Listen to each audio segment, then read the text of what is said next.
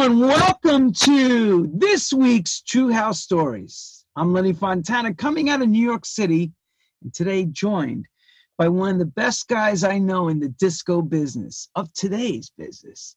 That may be said. He's out of London, England, United Kingdom. He goes by the name Andy Williams by birth, but in the show world, Yam Who and Questlife are his two monikers. He's also been able to make a record label that is now surpassing many others, and that label's called Midnight Riot. It's a passion, an ongoing disco drama. It's got all the makings of a movie.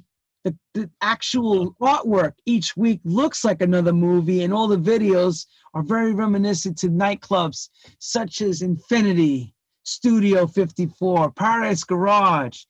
He's been able to put all those recipes and come up with this idea of making Midnight Riot a household name. And as far as I'm concerned, mission accomplished. So, by no further ado, all the way from the United Kingdom, we have Mr. Andy Williams. Thank you, Mr. Andy. Thank you for joining us. So we always start out with the first question, which is so easy. We know you have a mom and dad, but we know you were born. But where does life begin for you with mom and dad and the journey of this music thing? I'll keep it simple. But my family is from Wales. My grandma was from Greece, so there's a bit of Greek blood, and my dad. I mean, it's a lot of this is down to my dad. You know, God rest his soul, because he found a way out of poverty. My family's from poverty. A lot of them are still in that position, but he found a way out, and he was a clever dude. Like he was a radar designer and into computers, and we moved to the Isle of Wight, so that's where I grew up until I was about 8 or 9. Then we moved just to outside London, and that's kind of where I think my musical journey started. Like a lot of kids, 8, 9, 10 years old.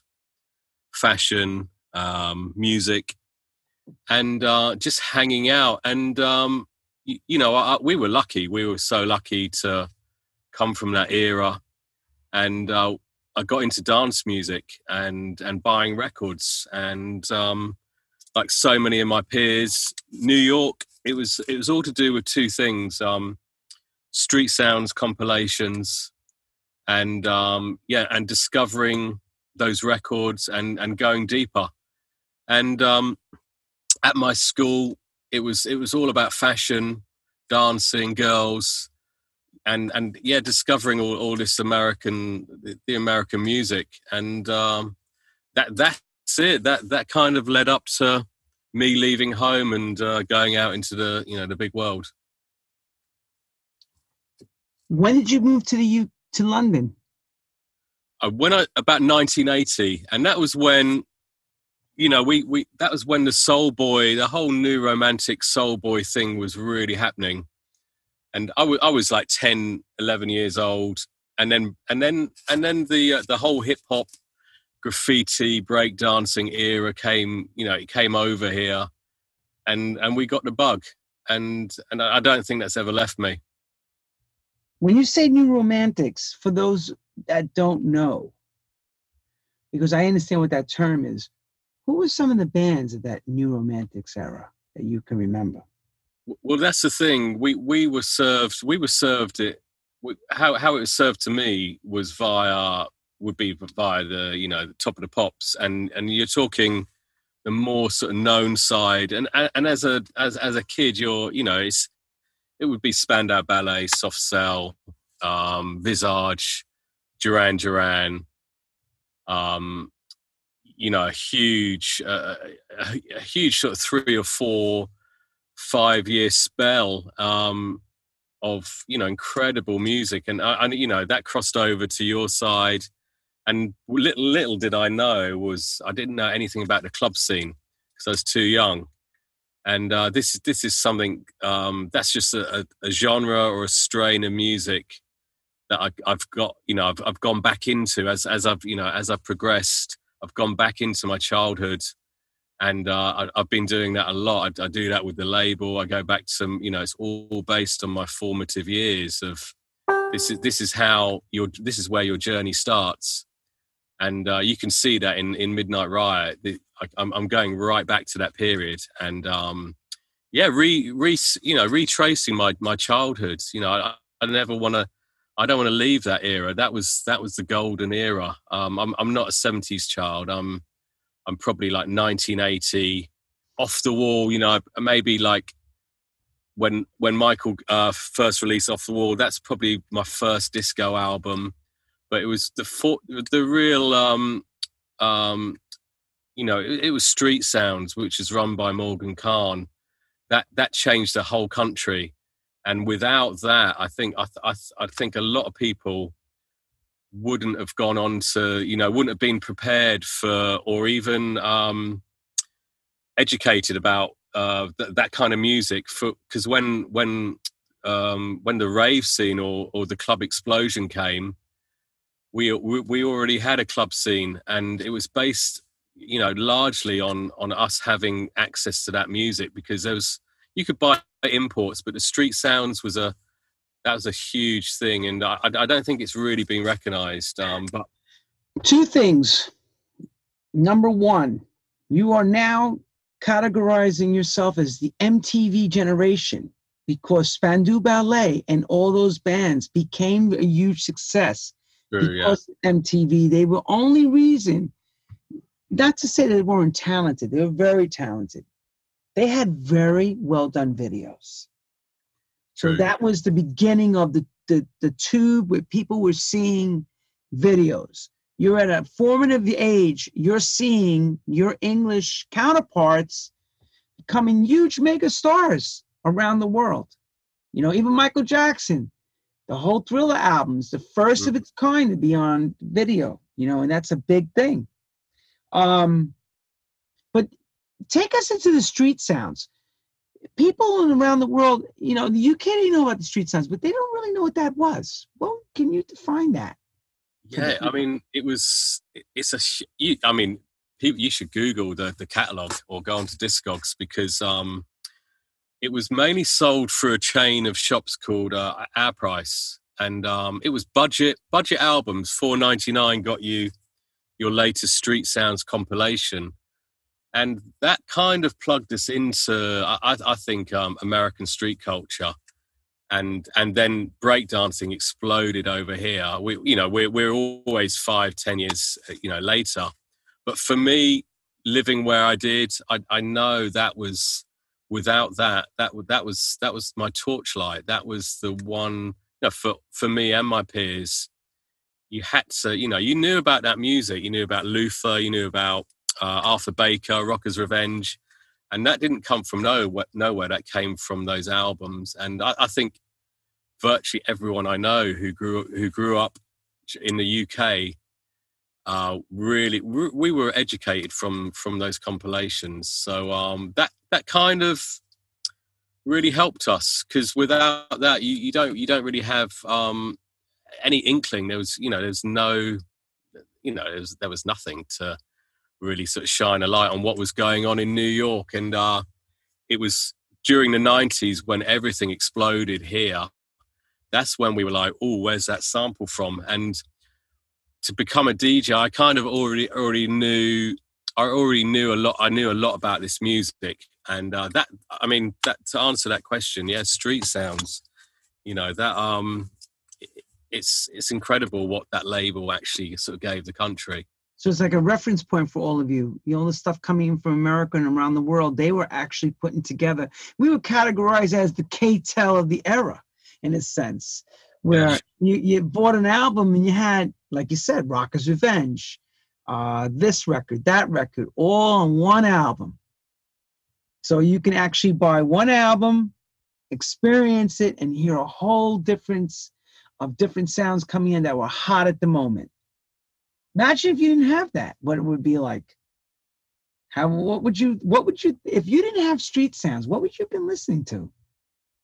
I mean, that pop music was good, but, and, you know, you had your, you still had your, you still had your, I was buying Shep Pettibone remixes, and little did I know there was a club scene. We had no idea, but we kind of knew, we kind of knew who the remixes were. You know, Eminem, John Morales mixes. That they were remixing a lot of pop UK, like credible pop acts. So we can't. It was in our world, but you know, it was the 90s where we started to go deeper into the American culture, or my era did, and or my peers. We definitely we got seriously.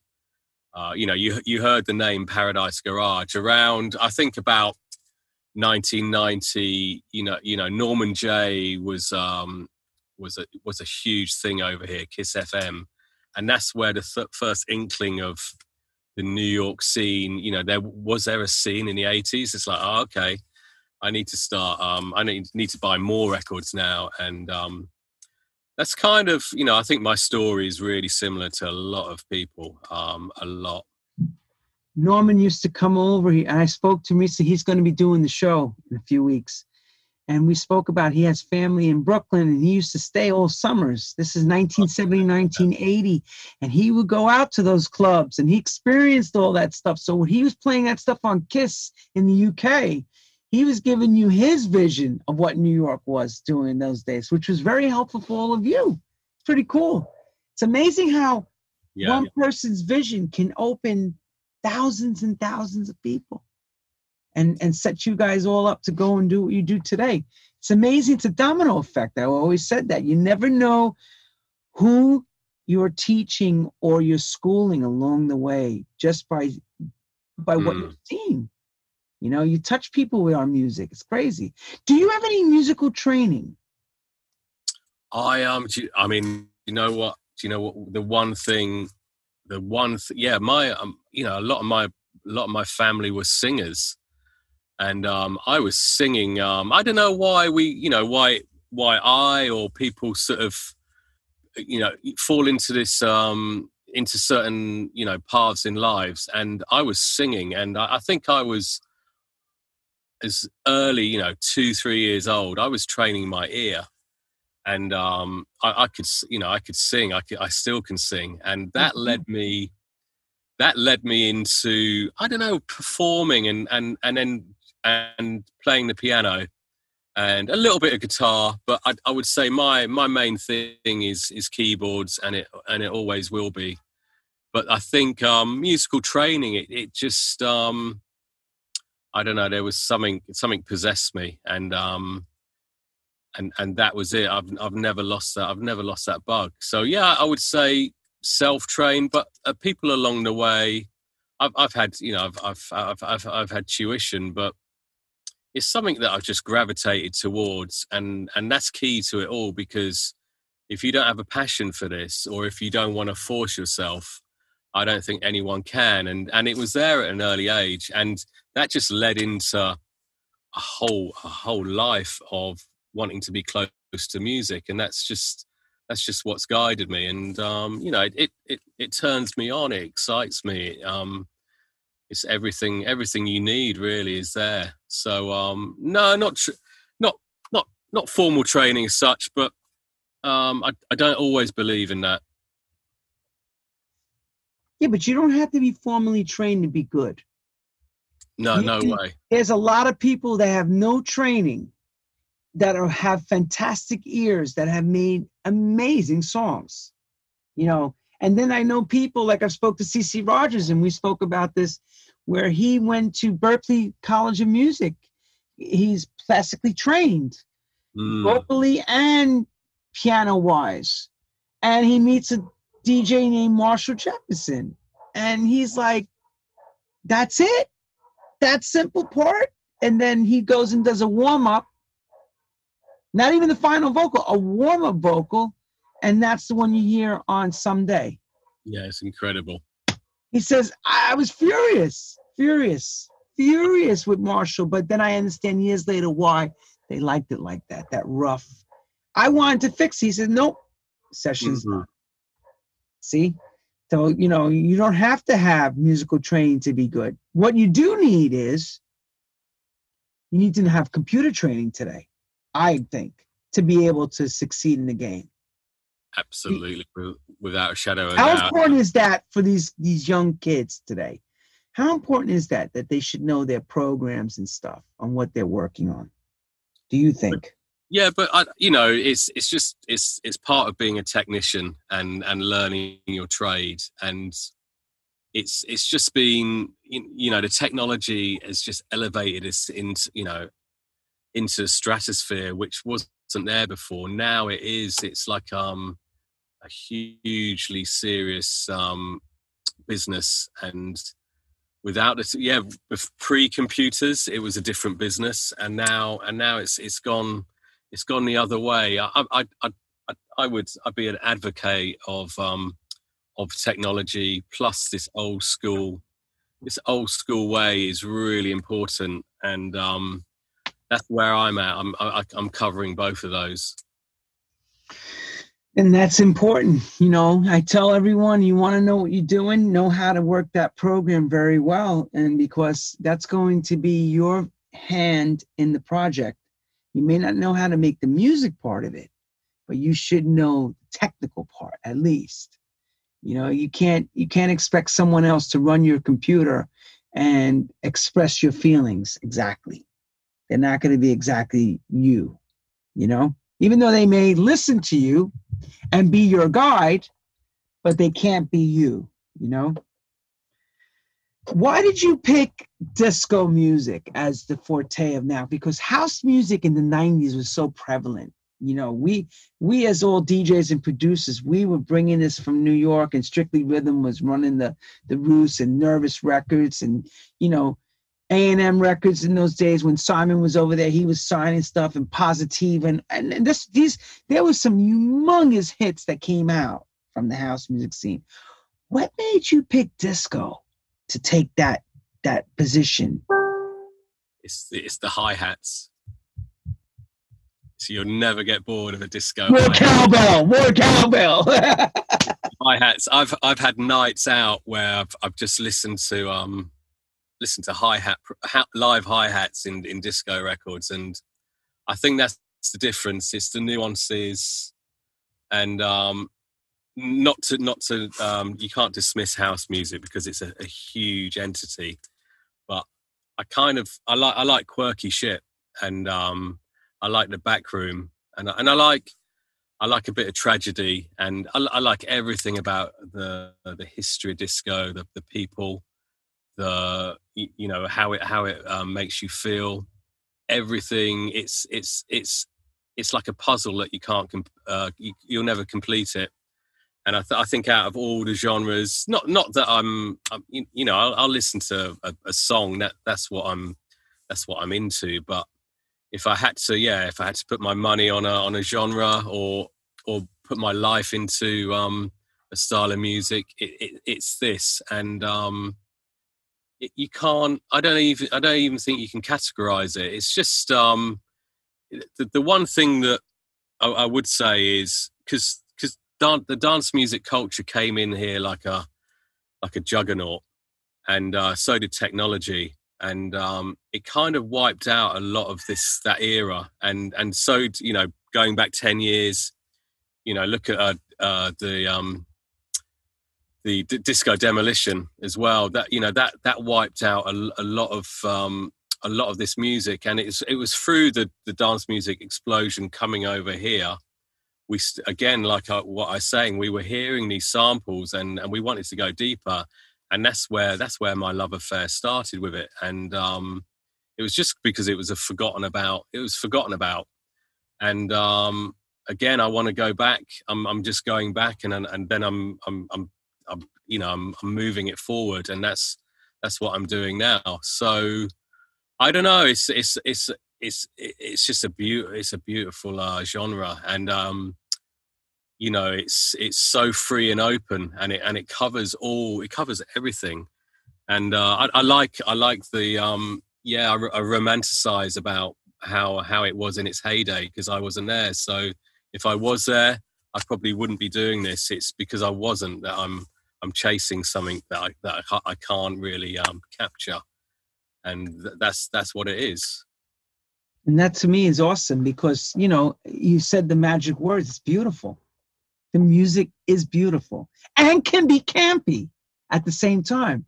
You know, is the campiness what brings you to the back room? I mean, is that, you know, because I do hear some of the releases do go that direction. I'm not making it in a derogatory way. It's got that campiness about it. They say, oh, okay, that's a track, you know, would have been like played back then. You know, it's cool. It's not, you know, it's not the ultra R&B disco type track like a Patti LaBelle, but this would have been more played in your white clubs or, you know, like something like a YMCA, you know, that kind of feel. Is that something that you're thinking about when you guys are making records, or you just making them with the idea going, right, here it is, let's just put the drums down, let's just start making records? How does that work for Yam Who and Quest Life as the production teams that you guys do? I think for me it's a London thing, and it we all come from somewhere, and being here again, it's my vision, or what you see in your in your mind, and that's what with the artwork, that's what I'm creating. I'm pulling you in for 5 minutes. I'm pulling you in with that song and that artwork and whatever the video is, and that's what I want you to feel for 5 to 6 minutes. And it might have this, that, and the other. It might have the 4 ingredients. It might have the 8. And you're trying to you're not trying to repeat yourself. So each release, or you're feeling that day, you wanna do something that you haven't touched upon, but it is definitely going back to that era. And New York then, that's the utopia that we're chasing. It is, because the club scene or the world isn't going to go back to that era. And that's what I'm doing. It's like fulfilling a fantasy that can't be fulfilled. And we're in London. It's a very it's a very mixed city. It's so open here. You can be whoever you want to be, and this is just what I've chosen to do. Did you guys ever think that Glitterbox, that started in the back rooms in Ibiza, would become the Saturday night music in the main room as disco? Did any of you ever thought that would happen? Yeah, I mean, that was my feeling from, I think, the early 90s. It was like, wow, why isn't this being taken somewhere? And I've been chasing that forever. And then, they conceived, or they were the only people who could actually conceive this, and for it to become what it is. And thank the Lord, because things were getting really boring.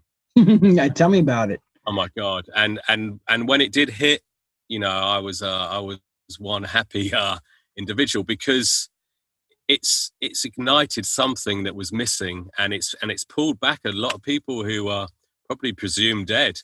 And also the young people are, this is what they want. This is the new fix.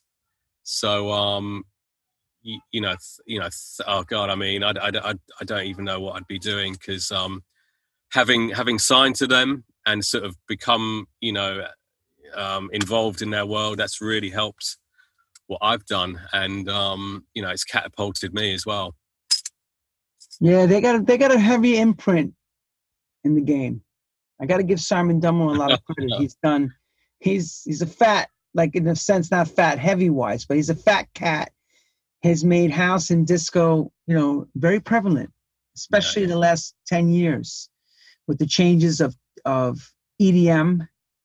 He's weathered out the storm. He's been able to sign key records that have kept this generation tuned in.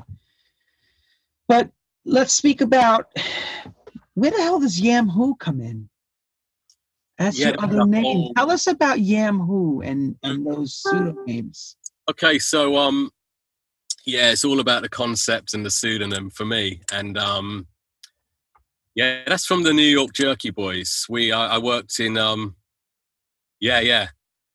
So I got I got a really good break in the mid '90s in London. I got a job in Reckless Records, and that led up to Yam Who. I was there for about 7 years. I was making, I was making my name as a disco DJ when disco was just like no one was interested. And but through that shop, I must credit everyone who just sort of influenced me in that shop. And we were all addicted to the Jerky Boys, and so my surname Williams.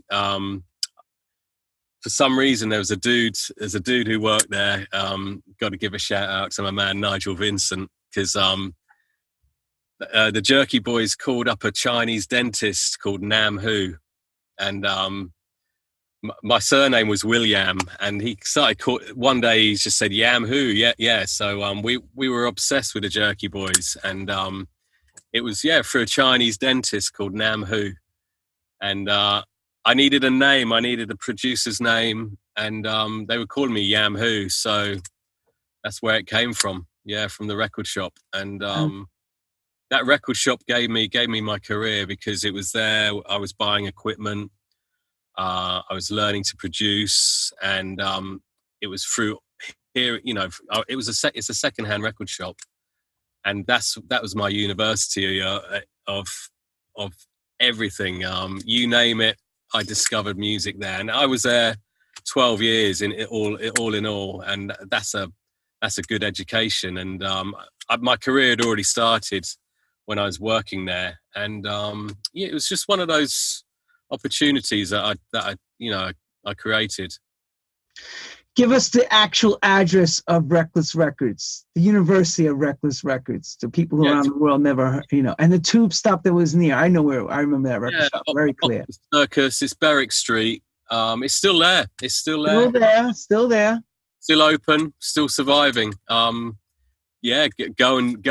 dig in the racks, because there's some serious tunes in there. That's a university of universities, that store, for sure.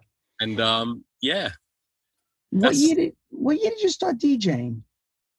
1989. I went to university, or it was a college then, and within a few days I'd met Simon Phase Action when he wasn't Phase Action, and lo and behold, they had no DJs.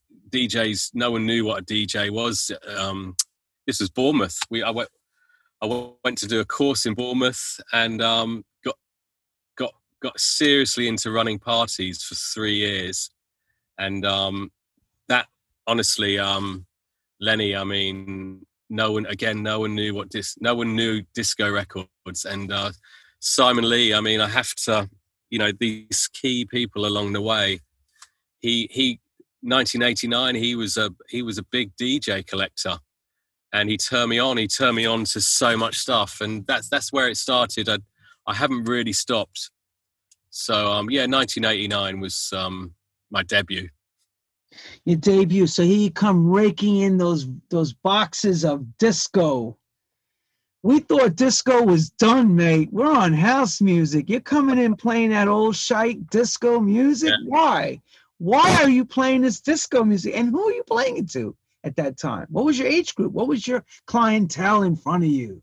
Yeah, it was. I mean, it was a real mixed bag. We were buying house. I was buying new groove. I was buying a lot of hip hop. We had Talking Loud over here, acid jazz. So it was a really eclectic education, because Balearic was big. Andy Weatherall, Primal Scream. It was huge. So we had the whole crossover indie dance. But I've always that disco's been the one thing that I've just stayed with, and you're always going to be discovering unknown disco productions, and until you leave.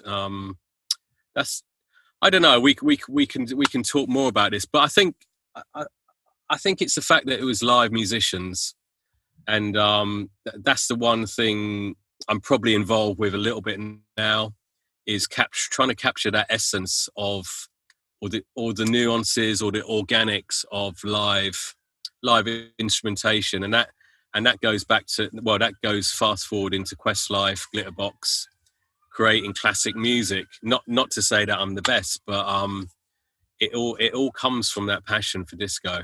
So Questlife, what is that whole project about, so people understand? Because we've been seeing 2 or 3 releases already under that name, and you had a feature of some hip hop people too on the last single, if I remember correctly. So Sugar Gang and Melly Mel, yeah. Yeah, so break us down. I mean, you're pushing 70s, 80s, and 90s all wrapped up in one. Bring it down, child. Break it down. Well, that's it. This is another chapter and another year as well. This is from Questlife, goes back 10 years, and I met my partner Tom Leroy. He was sending me demos on SoundCloud when SoundCloud was the big thing. This was around probably 2012, and it was we're both Leroy Burgess, big boogie fans, and anyway, I was releasing the records. We released 3 EPs on my Ism imprint, and we had the album we had 10 tracks. We had 10 tracks already made, and randomly out of the blue, I got an email from Simon Dunmore, and was like, "I want to create some synergy between ourselves and Midnight Riot." And I thought, wow, this could be a good meeting. And at the end of the meeting, he said, "Have you got any music that is unreleased, or you're looking for a home?" Went home, sent him the Questlife 10, 11 tracks, and that became the album. So just another really sort of amazing sort of story, because that project was I wouldn't say it was done, but we'd lost that energy, and he really he heard what we were doing and gave it a new lease of life. So, thank you. What was it like working with the whole Defected Glitterbox team? Now, you running a label, of course, but now you're the artist handing over the product. What did that do for you and your image? I mean, honestly, it was like, your ultimate dream, because we got in there. I think we got in there at the formative time as well, before it went, stratospheric. It was nearly about 3.5 years ago. So I think they'd only put out 1 single, and they were running the parties. So timing, just and also a blessing, like what I said, because we knew the project was good. We knew we had the songs, and it might have, if I hadn't have, it's just one of those things. So, you never know. You never know what's going to happen along the way, and that was a good day. Okay, so pausing on that now I'm going to make you change your hats. Okay, so everyone understands, there's a disco column that's been written for a while in a very, very strong small little magazine called Mix Mag, read by 250,000 to about 1 million people a month. And this gentleman in front of me, Andy, is actually the editor of the disco column. And that's how I got to really know him, because through some other people, we became, friends and colleagues. And next thing you knew, he's reviewing records, and a lot of things unfolded. How did Mix Mag, and how did you find your way to the Mix Mag family? What was that? Because Street Sounds, you mentioned, I remember Street Sounds and Mix Mag, they were always all one. Where's that happen for you from the 90s on? You mean, how did I join Mix Mag? Yes, and then becoming editor of the disco column. I think it's just a case of putting yourself out there, and they needed the previous editor moved on. He moved on to a different different role in the company, and it was because I guess my face was online, and that they knew that I was making certain moves and grooves. So yeah, again, that was a good day because my whole thing is bringing people together, and that's true. That is true. And that is it, because I love people. I absolutely love meeting. My whole life has been full of music and these friendships, and that's something that I bring to that. Brought to Mixmag, and I want to help other people. It's not, if you help them, it shines a good light on you as well, as one of those individuals who is warm and open, and God, it'd be so boring if you felt the other way, because I, like yourself, you probably had the same friends forever, and they're still with me, and they're with me because of that outlook and that approach, and that's what I bring to everything, is the same attitude. So when you're handed a whole load of mess of records, and I know you get a lot of records like I do, what's the cutting block for you to making it to that edition for the month? Yeah, see, this is something that you just learn. If you've been doing it 3 or 4 years, you've kind of got a good circle and a good rota of people. People are hitting you up, and you try to sort of juggle. You're juggling a lot of different press companies and individual relationships as well, and people are pretty cool, because I've serviced everyone, and you're helping them. So to get into that, 6 or 7 reviews a month, that's pretty tight. So yeah, because I know there's like 1,000 records handed to you, and you have to be somewhat very picky. I should say nitpicky. It ain't no Vince Letty, is it? Yeah. Yeah, it's not like you got every week a column that you're putting out. You could do 30 records every week. You got to be 6 or 7 for the month. And B, tell people how far ahead you have to be too with this. It's 8 to 10 weeks, which is, in a digital age, that's like unheard of, because 8 to 10 weeks now is that just doesn't work but it's because it's physical, and it's it's the old school, it's analog. So it's a nice, it's definitely just a nice world to be in, because it harks back to when the pace was a little bit slower, and that's been lost. We don't have we don't have this system anymore, how you enter. Not that you need any qualifications to get into music, but there was pre-digital. There was a certain way that you had to follow, and I like that. I like that about Mixmag. It's the print world. And I'm going to tell you something. My hat is off to you, because a lot of records you reviewed actually did turn out to be some of the bigger records of our scene. So you've been doing a really good job picking. Which now brings us to this young lads at home in their bedrooms or in their harems, dreaming about disco and champagne dreams and caviar. Is Midnight Riot, when you sat down, what went into making Midnight Riot Records? What was the premise? What was the beginnings of that? It was from, it was born out of a little bit of tragedy. We had the London riots. We had the Tottenham riots started. I live in Tottenham, so this was 2000 and I think 2012. I was trying to get home from a gig.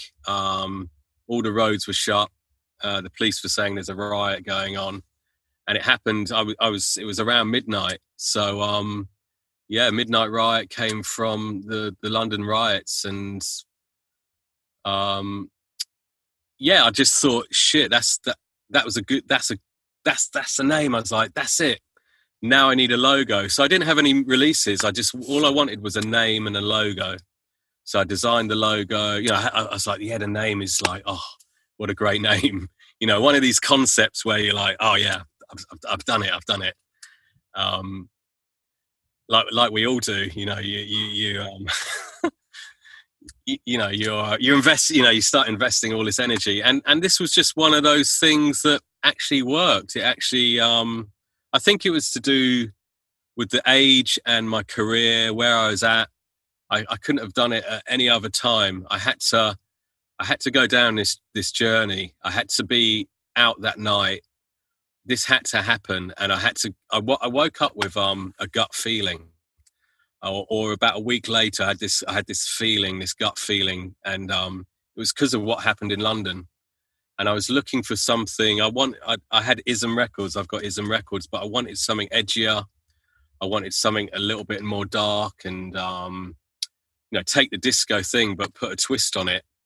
And that was it. It just felt it fell out of the sky. The name came, the logo came, and then I made a compilation, or I wanted to make listening compilations. I didn't really want to make a record label per se. I just wanted I wanted to have a compilation. I wanted to make compilations, and then it kind of just snowballed, and you know, here we are. But that's where it came from. What year? What year was the 2012?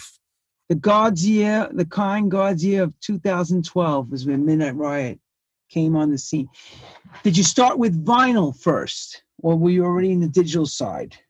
Just digital albums, and I probably did that for about a year or 2 years. You're just finding your way. You're trying to figure out how you can not monetize it, but how you can go from a few releases into, you know, 8 years later. I had no idea. I had no game plan, and you know, I've just put the work. I've put everything into this for 8 years, and that's why it's worked, because, you know, I'm a workaholic, and you know, I don't want to go back to those shitty jobs. Thank you very much. See you later. That's what I use. I use the fear of having to go back to that life, and you know, I think a lot of people do that. There's no way on God's earth am I leaving, you know, what I've created. So you know, that's why we put everything into this. We all do this. And this is my last. This is it. Midnight Riot is you know, this is all. I've given everything to be sitting here now talking to you. This is everything up to this day. I've given everything to you know, to being able to survive in music. And that's a fair shake to you. You could take a bow now for that one. I can take that. Yeah, take your bow, your plie, as we say. But yes, let's ask the question. No, did you, starting 2012, expect it to be what it is now? Business-wise, time-wise, investment-wise, all the above. Is it hitting the marks that you expected, or is it something completely different? Because remember, people at home think this is grandeur. They think you're the king of your kingdom. Is it truly like that, or is it blood, sweat, and true tears to make this? Yeah, it is. I mean, I'd happily be a carpenter. I'd love to work with wood, and you know, I was heavily into art. I was really into art. I was into all these facets that I used. You know, I kind of had the tools, and you know, you don't start with a name or a logo and expect anything. You're just laying down laying down your cards on the table and trying to come up with a concept. And but I mean, I would say this, you know, like everyone, I couldn't have come up with that name or even conceived it unless I'd done XXX leading up to that moment. And this is something that might get lost in the future, because we came from that era. I had a job in a record shop for 12 years. I was an analog DJ, and I went through the system of signing to labels pre-internet, and so I already had like a 20 years of trying all these any angle to get in there. And then so 2012, I was really into where the digital era was going, and I was into marketing. Anything I could learn on YouTube, it's all free, it's all there for you, and that couldn't have happened at any other time. So to answer that question, that just happened then, and then I could see something. I could see I was onto something, and I think it was only when I sort of met Simon Dunmore and Luke Solomon, and they kind of reiterated, or they were in awe of what I was doing, and that was kind of like that was quite a moment, because you're just I'm in my own bubble. Like us all, you don't really think anyone's watching or really in awe of what you do, and so that kind of really gave me the confidence, or that made me raise my level, because all of a sudden you're about to play for Man City, or you got signed to the Premiership, and that's really helped me, because you're looking at what they do and how they run their business, and you apply it in your own little way to what you do. So that kind of really galvanized everything about the business, and it shines a light, and it makes you like a go-to person, and that's what Midnight Riot's become. It's like Glitterbox's little brother. Or if you can't get into that team, you can come to me, because I'm here. I'm online. I'm available. So that's kind of where we're at. When you are A&Ring, that's the next hat. Editor puts down, producer puts down his hat. Now you're the A&R, along with Phil. I know Phil gets involved too. Phil Rose, wherever you are, hey. Phil's been also A&Ring with you from the northern part of England. He's a good DJ, really good DJ, good guy. I worked with him as well. What's some of the things you're looking for in the new projects coming in, for a producer sending stuff over from Midnight Riot to be accepted on the family of labels? I mean, for me, it's there needs to be a vocal, like a really well written vocal, or that's kind of what we want. Do we get that often? Maybe not, but you can work from the dream. You can get the dream track, and they're coming in, and that kind of raises the bar, and I think your filters, your A&R filters, will change from where you were 4 years ago, or whenever you started, because now you're like, okay, we've released something like this, but yeah, it's songwriting. It's definitely going back to the disco era. I'd love songs with messages. I think we need music with a message again, and I'm hoping that the situation will come out of this, and people will want to start shouting about what's right and what's wrong. I really think dance music needs that, and it's a powerful tool once you've got that song. So yeah, to answer that, I'd probably music with a message. Here's the next question. How many records do you get with people using the same redundant vocals from sample packs? Lenny, I mean, come on. Every day. Like, does it drive you up a wall or what? Like, I hear the same friggin' vocal on another track from another producer. I don't know, but yeah, you have to wade through it. I mean, I've got a circle of people who are producers, artists, and we're sticking. You stick to that circle, and then someone from outside might surprise you with their productions, and yeah. But you have we've got a tight, close knitted community. And people will come back to you if you've done a good job, and you Yeah, it's hard. I don't really go looking for records. I'm in a position where they're coming in at a rapid pace, so that's a first, because I always hoped that would happen, where again we would be a go-to label, and that's one thing I was driving towards, and working so hard, and I want people to just to see us as a good avenue for their careers. So there is a formula in your mind that needs to be fulfilled, I'm presuming, for the Midnight Riot criteria, right? It is, but a lot of the I'm also producing, I'm remixing, I'm helping people with the production, the mastering. So the whole sound is, I'm the wizard behind the curtain, pulling the ropes. So I'm molding a lot of this. I'm doing the artwork. So that's kind of why I think that's where the strength is. It's I've done all these steps throughout the years, and I've stayed close to it.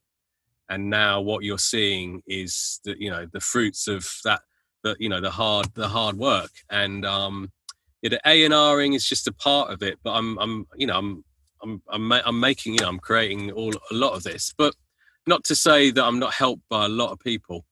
Like yourself. You're making amazing tracks, and because we know each other, and you have these key people. You have these key people that come back to you. Right, with quality product that you get it. You got to get it. Yeah, they're with you. Got to get it. They're all on the same page. We're all playing the same role. Make a great track. Push the track. Believe in the track. Explain that to these young kids. How important is taking an extra step? Even just as you're being a remixer and producer yourself, how important is that to take the? Because let's be honest, it takes time, energy, money, everything to put into this. How important is that? Whereas someone with social media can do something and within 2 seconds have this phenomena. What's that entail? When you talk to these young kids, it's you must get these questions as an A&R guy. Come on, because I do. I know, but we're that side of if something goes viral online, that's like adding hot water to a pot noodle. Because to craft an incredible record that's going to be with us and will ignite the stars, that's a mystery. And you won't make too many of those in your career, because that you've heard everybody, the record labels, I want a record like that. Those are phenomena. Those are ones. But okay, so let's move that to the side. Let's go back to the Midnight Riot A&Ring team. You're talking to these young guys. They got, like you said, they got hot productions. What do you tell them to take that extra step? What's the extra step you feel they're missing? Most of the time. I don't really guide them, or I can't really answer that too much, because I want them to chase what we're doing. And, you want to help them, but you can't really, because they have to live their life. And it's only when you get into your 30s and 40s and beyond, that's when life gets deep. And that's where you start to create the shit, the real shit. So, you're floating around in your 20s, you're trying to find your way. And, that's where you start. But, life is a mystery. And, some dark, gloomy moments will land in your closet. So, I don't know. I mean, not to say that you can't, you can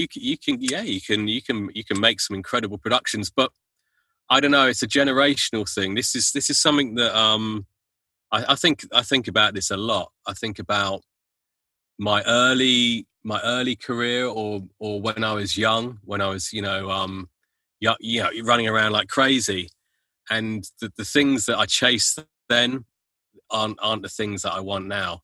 And so what I'm putting into what I do now, I wouldn't have done it then. So music definitely it's a generational thing. And your feelings change. You become a different person as 20, 30 years later.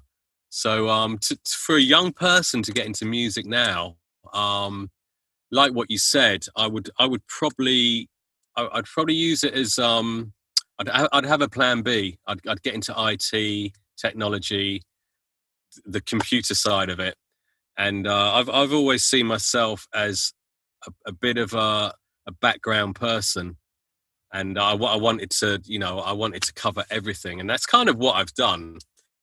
And I like that position because you can survive like that. You can, if you're running a label or a publishing company, or even, if you're making T-shirts or a, Bandcamp store, that's kind of those are the areas. Making a classic song, you can do that, and I think you can do it in your spare time when you're relaxed, and you're actually not putting yourself under pressure, because the pressure to make it is that's a heavy burden. And I think all the best music, or a lot of songs that I like, they just feel natural and organic, and it's not manufactured. And I think that's a bit of advice I'd give to someone is just find your way a little bit. You don't have to come out in your 20s and catapult yourself into what you see as imminent stardom. I think it just take your time, learn everything, and you're going to have to anyway, because the business and the industry is changed beyond, within the last 6 months. Shit's got real. Yeah. So a couple of other, these are some now questions that I know people probably asking themselves at home. It's easy to sample somebody else's record. Okay. And a lot of them don't understand the legal ramifications of sampling someone else's record. And you get those records like I get those records. A lot of times I have to say a no. It has to be a pushback because I know what's coming, the legal side. How do you deal with that? Getting some really great tracks. For example, like if a Buckethead's record was landed on your doorstep, a Kenny Dope record, how do you handle that knowing the producer doesn't really understand that, the ramification? Do you go forward on records like that? What do you do in this case? You have a few choices. You can just, you could, you can't do that anymore, because when the Bucketheads came out, it was vinyl only, and it wasn't online. And if a record now has got a huge sample, I'd get it replayed, or there's people who can clear it, and if you find the right copyright owner, like the major, who can see what you're trying to do and is can see the benefits. But we either like we don't use stuff, or we will replay the samples. But Buckethead, that's a whole different. Yeah, when you got a sample like that. No, I'm just saying, because sometimes there is great records that are done, and you go, my God, I want to put this out. Do you take the chance? Do you wait to see if it gets flagged? I mean, what do you do? Because this is what people ask me all the time. Like, what do you do? Some of my biggest records, personally, I've had to clear because there was no way around it. They were going pop. You had no choice. I had no problem clearing it. It is what it is. They are a big part of the composition. Do you chance it and say, F it? Let's just throw it out there and hope for the best? Because when you look at track source, you hear a ton of those records. In fact, you hear them to the point where it sounds 1-to-1 to the original with some drums. How do you feel about that? Listening to as a DJ. What's your thoughts on that? As a DJ, you might play those tracks, but you can't run a record label just by putting out samples with kick drums. That's not really you could get away with that for X amount of time, but no, you have to really you've got to go deeper, and it's boring as well. It's like I don't want a Kool and the Gang record with a kick drum under it. What is but hey, that's, again, you're talking about younger producers. That's probably where they're starting, and they don't know anything about copyright. But as soon as it makes money, or if it's going to blow up, then you're going to have to make some pretty fast phone calls. You're right. Exactly. Coronavirus, COVID-19. The year 2020 has changed all of us, has made us homebound. Are you holding Humble. back?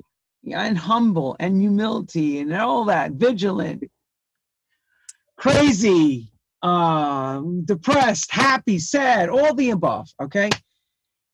Do you feel releasing the way you've been releasing pre-COVID, can you still use the same formulas now?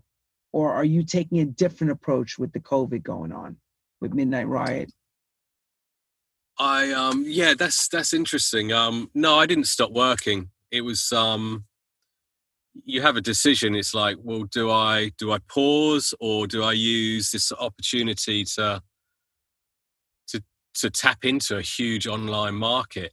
And I think I took the decision to up the release schedule, and we were getting sent a lot of music, and we still are. So it's like, well, okay, the form, the previous avenues, a lot of, the club scene, that's a weird one because we're selling club music, but I'm also looking at other styles of music, where, I'm looking at not just disco, but where can we go next if we're going to be into a listeners only world. So I don't know. I'm not going to stop working. I'm in constant isolation anyway. It's like a studio rat we're on constant lockdown. So just feed me my biscuits on the hour. I'm good to go. Feed you the biscuits. What is the diet of a disco DJ? Back in the old days, it would have been cocaine, Coca-Cola, and sunshades. Now, what is the diet of a disco DJ? What are you looking? How are we living? I'm a healthy dude. Well, I mean, I don't have a hangover. I like to drink, but I don't have a hangover in the morning. That's my golden rule. So yeah, I go running. I run the streets of Tottenham. You'll see me out there,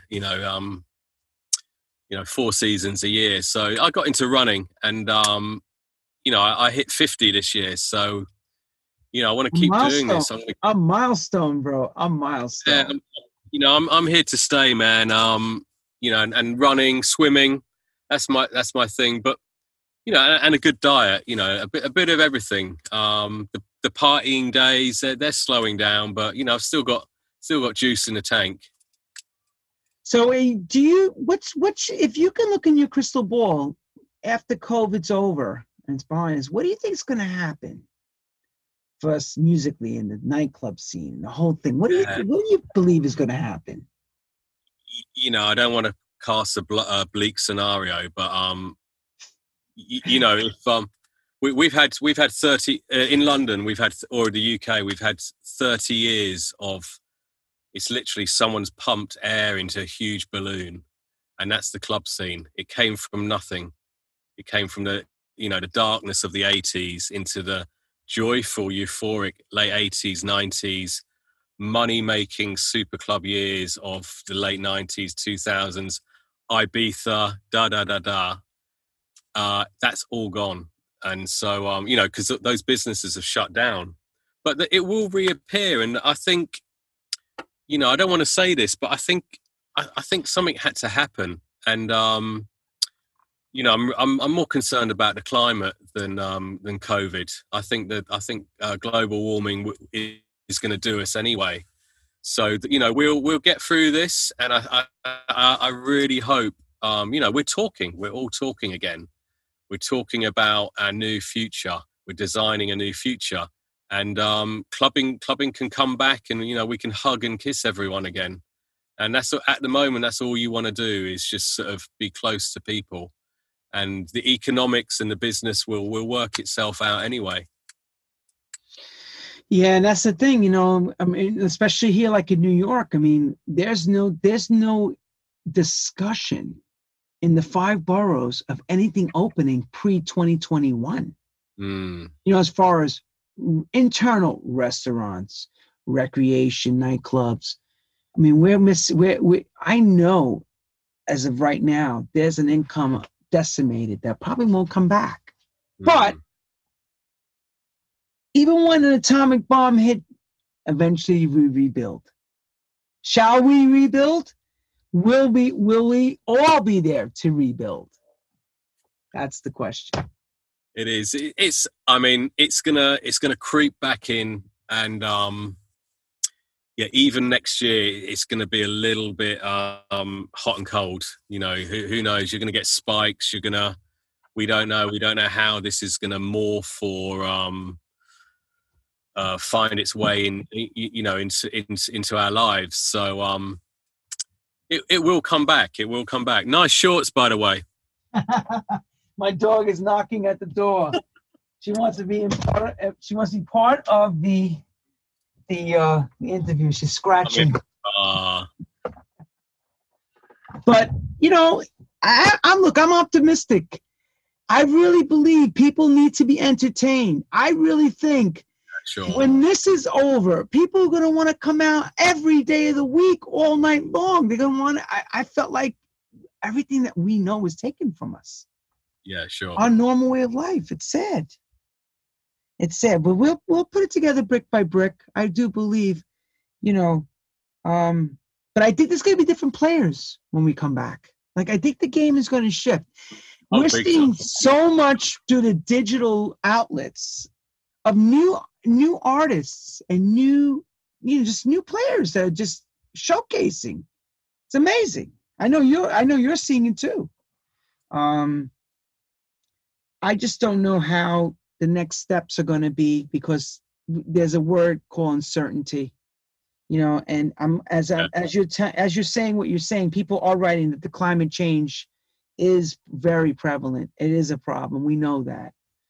And COVID is basically has made everybody distracted, because lately I've been losing people to other things besides COVID. Like I went to someone's funeral for a brain aneurysm. This person died for this, old age. You just forget that you could get sick from something else. Like everything is COVID-19, Corona, blah, blah, blah. You forget that all these great things that we were all involved in pre to it. The dreams I had pre to COVID are so different now to when I was back in February. Yeah, true. Does it feel like 6 months to you that we're all been closed down? Or does it feel longer? I can't even tell you. Yeah, it's like the twilight years. It is. I don't know. I mean, but like what I was saying, choosing to do this, choosing to be in music, it's a strange world anyway. So a lot of ups and downs. This has just magnified a lot of those feelings and insecurities as well. And we'll still be doing this. We'll still be. We are addicted to this, and it's our passion. So in some shape or form, we'll still be around. We're not going anywhere. Andy, here's one for you, brother. You're turning the half-century mark. You look back at the guy at 25 years old when he's at Reckless Records. What do you tell him? What do you tell him what he should be doing? What he should be preparing for? I asked Michael Gray the same question. He gave us a really good answer. I want to know what you would be telling that young man, Andy, before he became Midnight Riots and all this wonderful things that you acquired and all the success. I mean, to a certain degree, I was.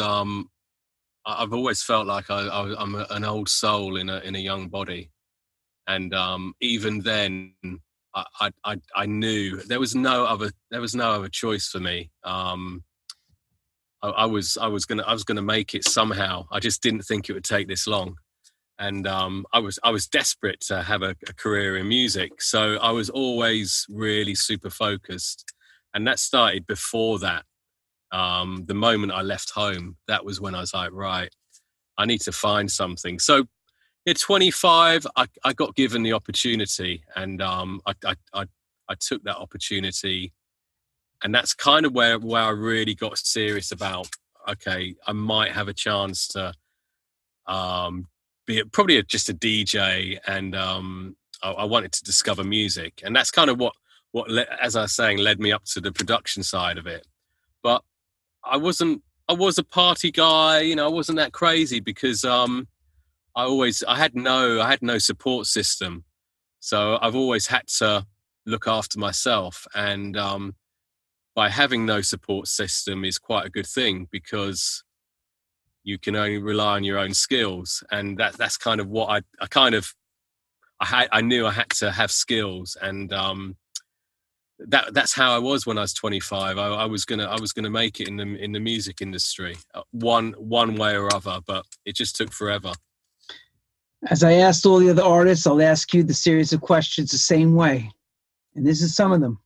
One of them is the greatest moment in your musical history, as in the industry, and the second part to the question is the most darkest moment, hardest moment. I mean, I can't top CC Rogers, I'm afraid. I was gonna say CC's is unbelievable. He gets a platinum award, right? It was incredible when I heard that. But go ahead. I mean, gig wise, it has to be Glitterbox in Ibiza. After all those years, I've had some incredible. Every gig I love. I love going out and playing music. But I think because it took me so long. I was 47 when I signed to Glitterbox, and so I've had some amazing gigs as Yam Who, but yeah, I think Glitterbox Ibiza that's a nice one to put on your CV. Is it safe to say you should never stop dreaming if it takes you 47 long hard years to get there? I mean I've still got some dreams, and As a DJ career, that's what they've achieved with that brand and the club nights, and again, it's the thing is as I was saying, it's what you come to realize, it's a generational thing, because when you're 20, 30, you have your dream gigs, and you think, oh, okay, I've made it now, and then lo and behold, 10 years later, you've got no gigs, and you're chasing the next gig. So you do have you have to set your dreams really high, because that means you're always going to be chasing them. So I still have things that I want to achieve, but yeah, dark moments. I mean, what time is it? Is it past bedtime? I mean, I can, I was a DJ in Edinburgh for 4 years. This is after I left college, and this would have been 92 to 96, and that was when, I don't know if people in America know about a film called Trainspotting by Irving Welsh, and that they were dark years, and I was a club promoter DJ in Scotland, and that's where you learn a lot about culture, society, and it's magnified through nightlife, and they were hard times, but again, I wouldn't swap it for the world, because it just makes you who you are, really. And that's what I always say, what doesn't kill you makes you stronger. Yeah. The DJing is taking you now at Midnight Riot and Yam Who and Questlife around the world. Where is this taking you? Besides Ibiza, where has this taken you? Like, for some of us, it's been all over the world.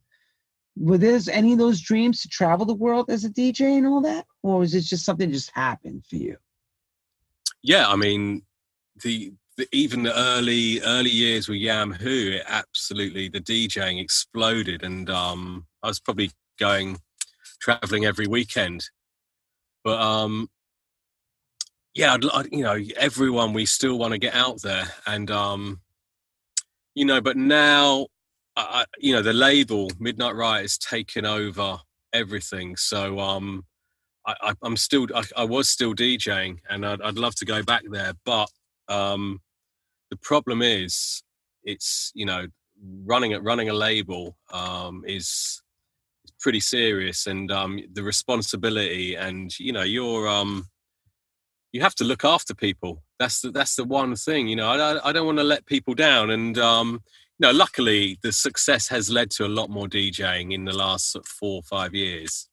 So that was a good way to do it, because coming up with the label that allowed me to re-enter, or, you know, be discovered again.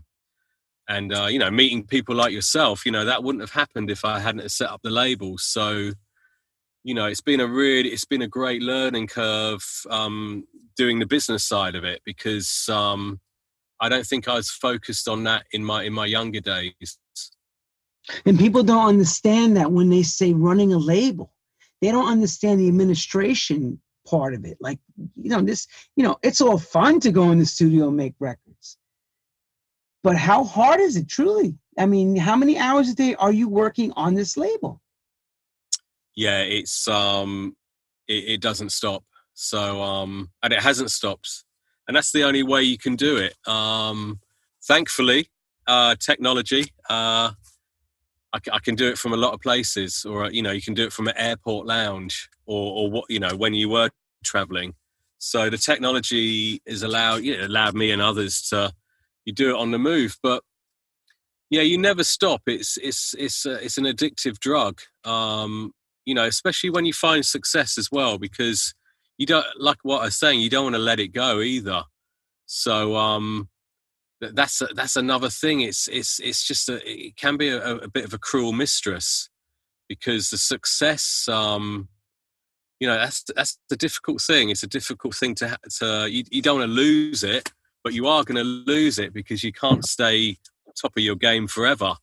So I'm constantly looking for ways to, you know, just sustain the dream, really. That's another thing that, you know, I don't think people realize, is not the pressure, but it's when you actually achieve certain things, you know, you need to deliver the next day and the next week, and year after year. That's no easy task, trust me. For some people, music is a hobby. For you, it's your life, your career, and everything that makes you who you are. What are some of the hobbies that you run away from the music, the job, to go and hang out and do? Because, you know, you got to have something else. Can't be doing music 24/7. It's got to be something else in your life. No, you'd be surprised, because I'd say, you know, through COVID, I got into cycling, and you know, cycling around London. So any form of exercise, because that gives you that reinvigorates you, and but you won't find me far from music. But the thing that, you know, the thing I would say about the whole Midnight Riot thing is, you know, you can apply anything to your vision, or fuel your utopia through music or creativity. And so, you know, my life is my art, my art is my life. And so I don't need to step away from it, because I'm that close to it. I'm comfortable. I'm happy. I'm happy doing this. I'm happy, you know, what I've achieved, and my friendship is key to it. So I don't know. I mean, I don't really have a problem. You know, I don't step away from it, because everything, you know, I've built, you know, I like building stuff as well, you know. So you know, I'm a hands-on person, and you know, if I could design sound systems or open a nightclub, I would do that, and happily, you know, that will still be my life. I think a lot of people feel that way. Awesome. Production tips. What's the programs of choice? What's your go-to in your toolbox? For everybody that's watching, they would like to know. People have been asking me, what's he work with? What's he do? We see all this equipment behind you. Yeah, take us on a tour. It's all analog. So, yeah, iMac. I've got a UAD sound card, barefoot monitors. There's a Moog Fatty, and a Prophet Rev 2, which is a Dave Smith emulation of the Prophet. and a lot, and yeah, main it's all analog. I'm using Logic Pro. For beats, I'm using an Akai sampler. It's all pretty much analog, and I don't always mix down here. I've got a guy called Matt Bandy. Matt Bandy's there's a lot of mixing for me, and I mix myself. But doesn't Matt mix for Dave Lee as well? I think, and some other. Right, the American bloke. He is. He's been here probably 10, 15 years. Listen to me, bloke. An American bloke. Yes. American geezer. Yeah, the geese. So yeah, that's it. It's a really simple setup, and I think you have to cast your mind back to when you first walked into a recording studio, and it was like walking into like boarding a spaceship. And flashing lights, you had no concept of what stuff did. And then, lo and behold, all these years later, if you want to talk about production or creating a song, it's all about simplicity, and also the process. Okay, you should study signal flow, just think about it as a very simple task, and when it doesn't really matter what software you're using, because it's still, there's a start, a middle, and the end. So that's something that I've sort of come to understand more, is the simplicity of creating a song. Because when you've made 100 tracks, or however, all your remixes, you understand how it's all broken down. And the one thing that I've come to really understand is playing an instrument. Put the producing aside. Since COVID, I've just been playing more piano and understanding jazz and the blues.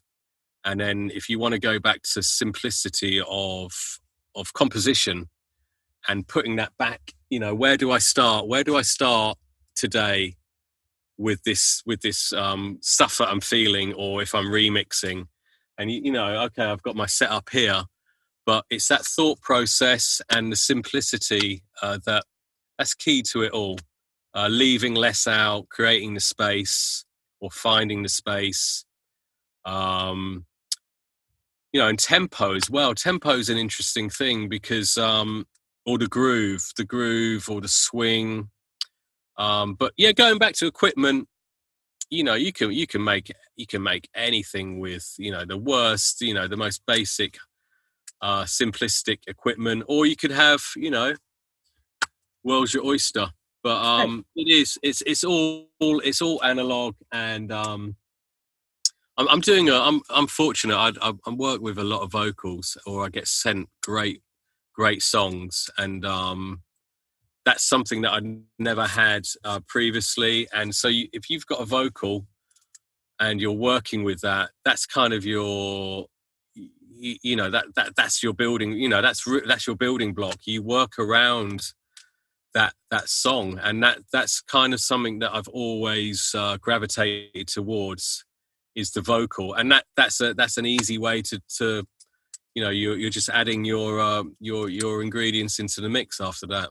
What's the criteria when someone's asking you to remix their project? Another label comes to you and says, "Hey, dude, I need that Midnight Riot.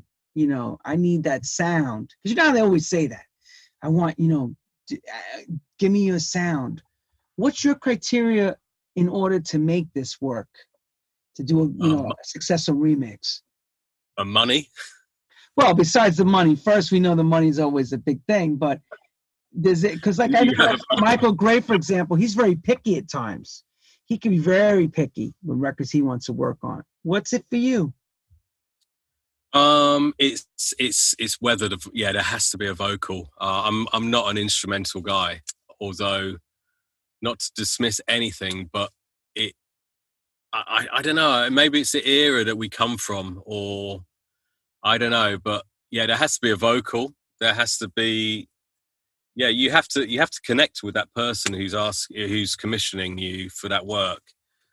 It could be a random, it could be a major label, but you know, having done a lot of remixing, you know exactly the moment that that proposal lands in your email box, you pretty much know within seconds whether you can actually you know, answer or if there's a job, because I'm probably not the top 10 remix guy to go to, and that's a well earned position. But I'm under that, and I can deliver.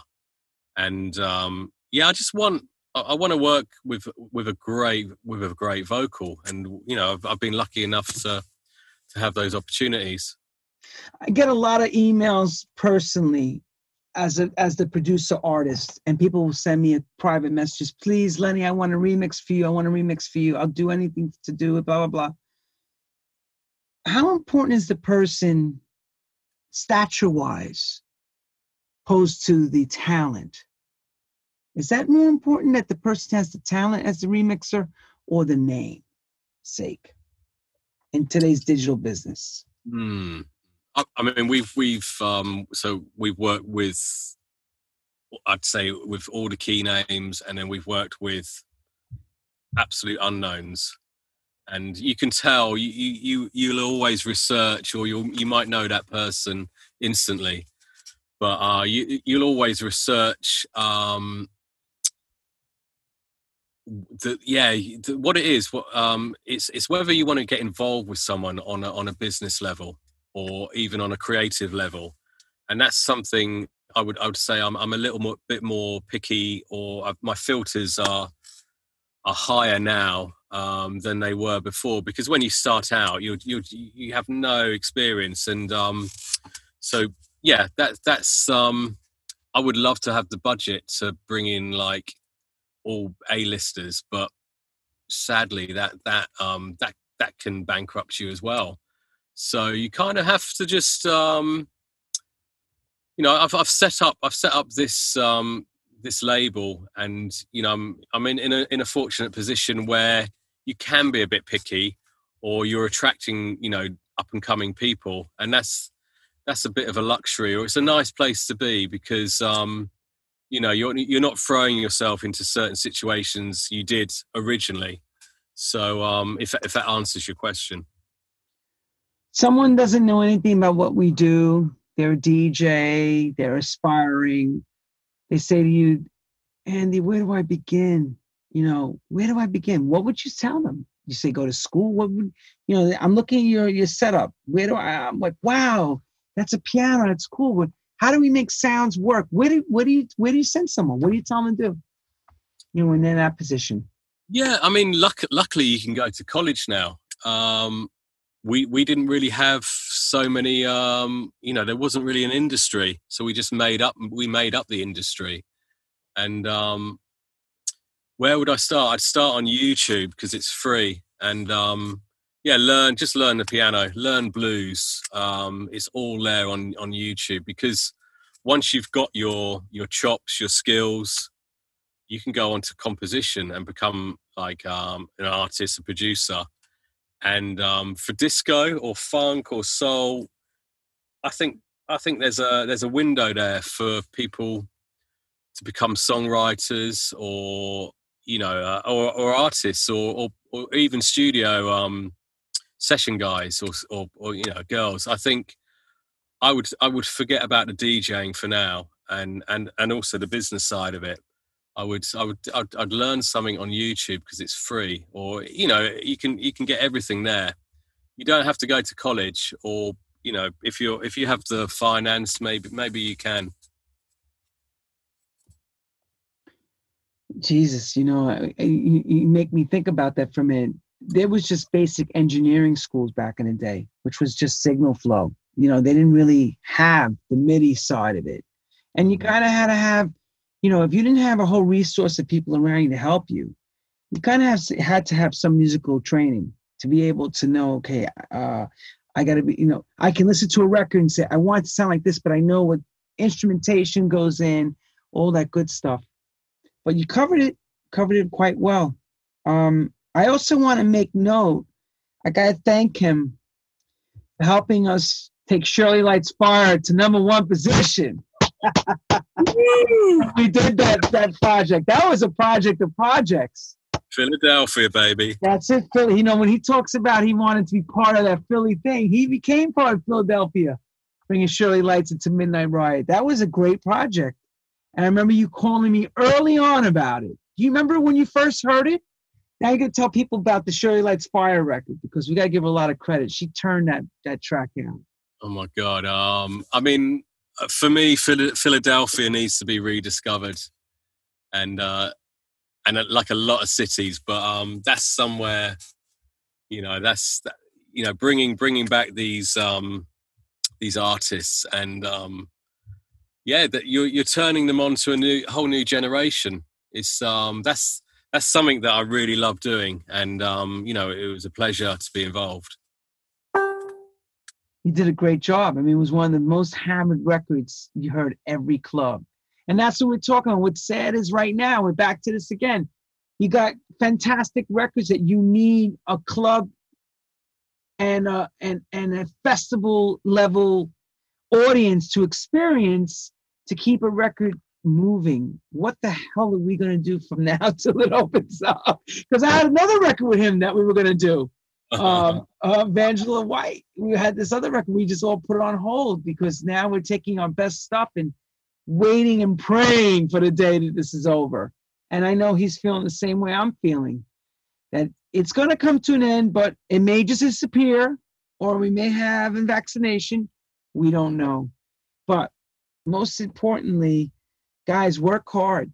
He said the magic words, songs. That was what was missing for a while, if you remember. There was a period in dance music, there was no big vocals no more. There was some years that you were just hearing a lot of tracks. Electro scene came big, and the music changed, and the songs, the big diva vocals went back underground. Now they're in vogue. Now people want them. This new age of younger club audience, or should I say internet goers, are hungry to hear really good songs. And that's something you really hit right on the head. And everybody that I bring on this show says the same thing. Either we are dinosaurs or we just make sense when we say it's all about the song. Because you can have the most amazing backing track ever without that vocal, when we talk about a song, not instrumental piece, but when you're talking about a song, without that vocalist and without that key song, there would have been no Shirley Lights Fire, no CC Rogers Someday, no Tent City, That's the Way Love Is Devotion, no Questlife, none of those records. None of those records. Are you into all of us retouching the classics of Philly, like Dave Lee is doing constantly, and Dr. Packer, and all the names, Dimitri from Paris? How do you feel about that? The remix taking those historic recordings and retouching them. Do you believe it should be done, or what's your take on that? That and more, because I always think it's we're in our little bubble here, and I always think it's a forgotten era.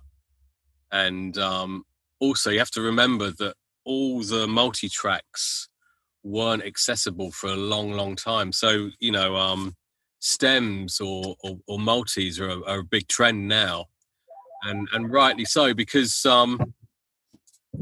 if you're just going beyond whether it's a trend or not, or whether it's being overdone or whatever, for me, discovering the magic or the DNA of what goes into those tracks, it's not just disco or whatever, but if you get hold of the multis and you go through, this is where you discover how a song fits, the magic, the glue, the session players.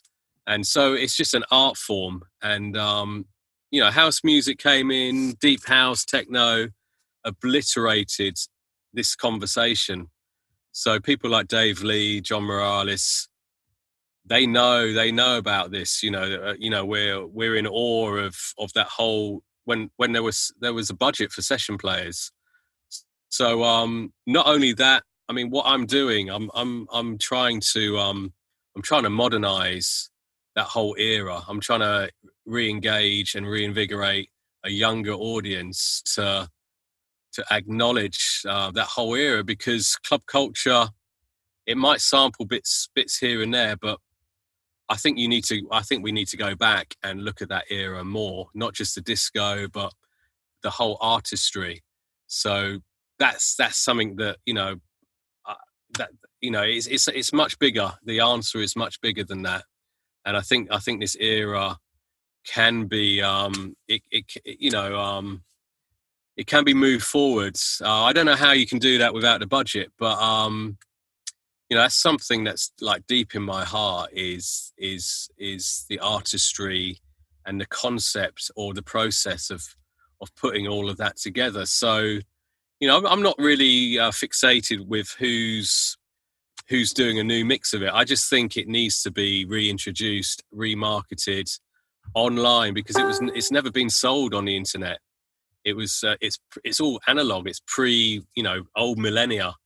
So for now, this is what I'm doing. I'm going back. I'm taking that and I'm modernizing it. I'm putting a new twist. I'm adding new colors. I'm marketing it in a new way, and that's what makes it unique or exciting. And who knows where it's going to lead, but I love it. I mean, I love Dave Lee.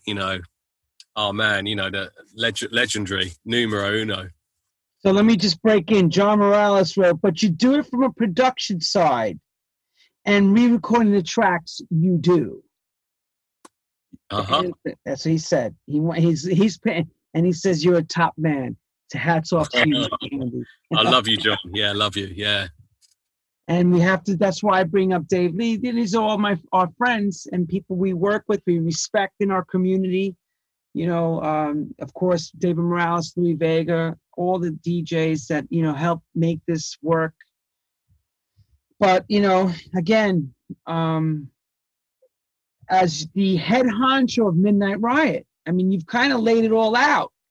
You want people to get budget players in. You want those live instrumentation. That's on your bucket list. I mean, you can hear it. I can hear you telling me that. And you want to know something? Dude, we did that in the 90s. We're doing it again. What's sad is that, the dark side of it, as you said it, the budgets are not there. So how do you go about getting everybody to do all the live instrumentation? This is the age-old question of this new era, this new century. Because Spotify and all this is nice. It's great that your record gets, shared on Spotify lists and all that stuff. But, without hard sales, it's difficult. It's a difficult game now. Definitely is a difficult game. And before we wrap up, is there anything that, you want to tell these young aspiring producers sending stuff to you? Is there anything that we missed? Because I think you covered everything. I had you speak about every piece of it. As far as an A&R man, as far as a record label, the concept, the vision, the dream, the fantasy, I get it. It's amazing, dude. And hats off to you on that. Is there anything that I left out? I mean, should I say not me, but as you did? Do you think there's anything we need to cover? I think, if you're young and aspiring, it's just definitely expanding your skill set, because don't follow the DJ or the artist dream straight off. Just think about the business, or think about just learning. I mean, I just thought, sod that. I'm going to make a brand, and I think you need to go a lot bigger with how you want to do it. And if you can step into music at some point, do it. But there's other avenues because it's so competitive. But it's not to say that you can't write the most beautiful song tonight or tomorrow. That's not to say you can't. But generally speaking, expand your skill set, learn an instrument. that's something I wish I'd done a lot earlier. And I think that's kind of what's missing, you know. And it's all there. It's all there for free on YouTube. You know, whatever you want to do. Could you imagine if we had that back then? Could you imagine we had YouTube? How to do this? How to do that? What would we be doing now? Incredible, right? Press this button. Yeah, no. I mean, honestly, as I think, as I was saying, it's a generational thing because, you know, if you're talking about encouraging younger people, I don't think you need to. I really try hard not to think like that. I don't want to think that I'm old. I want to think tomorrow is a new day, and it is a generational thing. You know, why can't you still be doing this your whole life as well? So if you are starting out, think about doing it forever. Okay, you know, this is going to be your life. How can I do this? It's possible. It's possible. A lot of people writing, you could waste a lot of time on YouTube too. Getting sidetracked when you try to find something. Oh God, people love what you had to say. There a lot of people are thanking us, and they were saying it's a very interesting show. Looking forward to hearing some of the new tunes that come out from your label. And a lot of people felt you were inspiring to hear, you know, you talk the truth. And truth to power, my friend. Truth to power. I can't thank you enough. I mean, Midnight Riot's got a lot of story left to tell. It's on page 50 of 4,000 more pages to go before this ends, right? Only just beginning. It's only just begun. It's incredible. And the story, and I always tell this to everyone, unless you're on someone's lapel and watching everything, you don't really know the kind of hard work that goes into this. Everyone has their story, and each story is different and important to the whole machine. Definitely. Because you know what? By you coming on board and bringing Midnight Riot, you brought heat to other people. You step up other people's game. Because now they're like, oh my God, that's a go-to. That's a hot label. I want to be part of this. I want to be part of that brand. And it's such an important thing that you mentioned, branding. People don't understand that word, branding. You know, Coca-Cola is a brand. British Airways is a brand. You know, Midnight Riot is a brand. And when you think of the brand, you think of disco now. Is that, we're going to stay there? Are we staying there? Or are we going to rock a ship to another level? That's all time will tell. It is. Branding is, you know, we're in a branding universe. So just, yeah, apply that to, if you want to be an artist or a label, yeah, apply marketing and branding. That's something that, you know, I learned at college. So I use that. I use that every day. Get into typography. I became obsessed with typography and how words and letters fit together. And that's another thing, you know, if I'm talking about the simplicity of creation, you know, what you leave in and what you leave out. And, you know, I've applied that to, you know, you can apply that to everything. Yeah, get into typography, people. And color palettes. It sounds like, to me, it's like almost like graphic designing. Exactly, yeah. You heard that from the man, the head honcho. Listen, you want your disco record to be seen? Make sure he gets a copy of it. If he likes it, he will write about it. You heard him. He says, but he has to like it. He has to believe in it. And make sure you get it with some lead time. Give him time to get it scheduled in. Very important. If you want to be on his label, step up your productions. Listen to what he's putting out and try to do better. That's what we all did when we were coming up. We used to hear the record labels, what we were putting out, and we would then say, I can do that. Well, if you can do that, then do it better. Don't just be like the rest, a number, a statistic. Stand tall, stand strong. Midnight Riot is a label that's not going anywhere. It has cemented itself in disco history. I'm so proud to say that in today's game, I have a piece of the game with them as well. And they've done me well. And I have to applaud Mr. Andy Williams. Thank you so much, brother man. Andy Williams, known as Yam Who, known as Questlife. He is part of the Glitterbox family. He is proud to be part of the Glitterbox family. He's experienced working with some of the best artists in the game. And he's not stopping there. He's got more tricks up his sleeve. He told me more stuff I'm not going to share with you because none of your damn business. But that's for us because we were joking, of course. And we all love the music. And I've said this, Frankie Knuckles has said this. If you're in it for the money, leave now. Because even when the money was amazing, if it's all you went into it for, you will fail. You will fail. You must love what you do because then it is no longer work. And on that note, I want to again thank you, Andy, again for sharing your time with us on True House Stories, Midnight Records, head honcho, UK, London. I didn't even know he was Welsh. That blew me away. See, we always learn some other stuff. And I forgot that he worked at Reckless Records. That was so cool. Bravo to you, Mr. Williams. Thank you again. And let's all stay safe. Keep putting your masks on. Don't make this political. Be vigilant. Be careful. Let's come back. I want to party with you all. Can't wait to play again. He can't wait either. We're all hoping for the best. We're hoping we can get through this with Godspeed. Andy, take us to the end. What's your next releases coming up at Midnight Riot? What's the hot pieces coming up?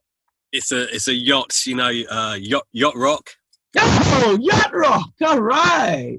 Steely Dan, Kenny Loggins, Sade, Toto, Hall & Oates. Yeah, so Midnight Riot remakes of all the classics.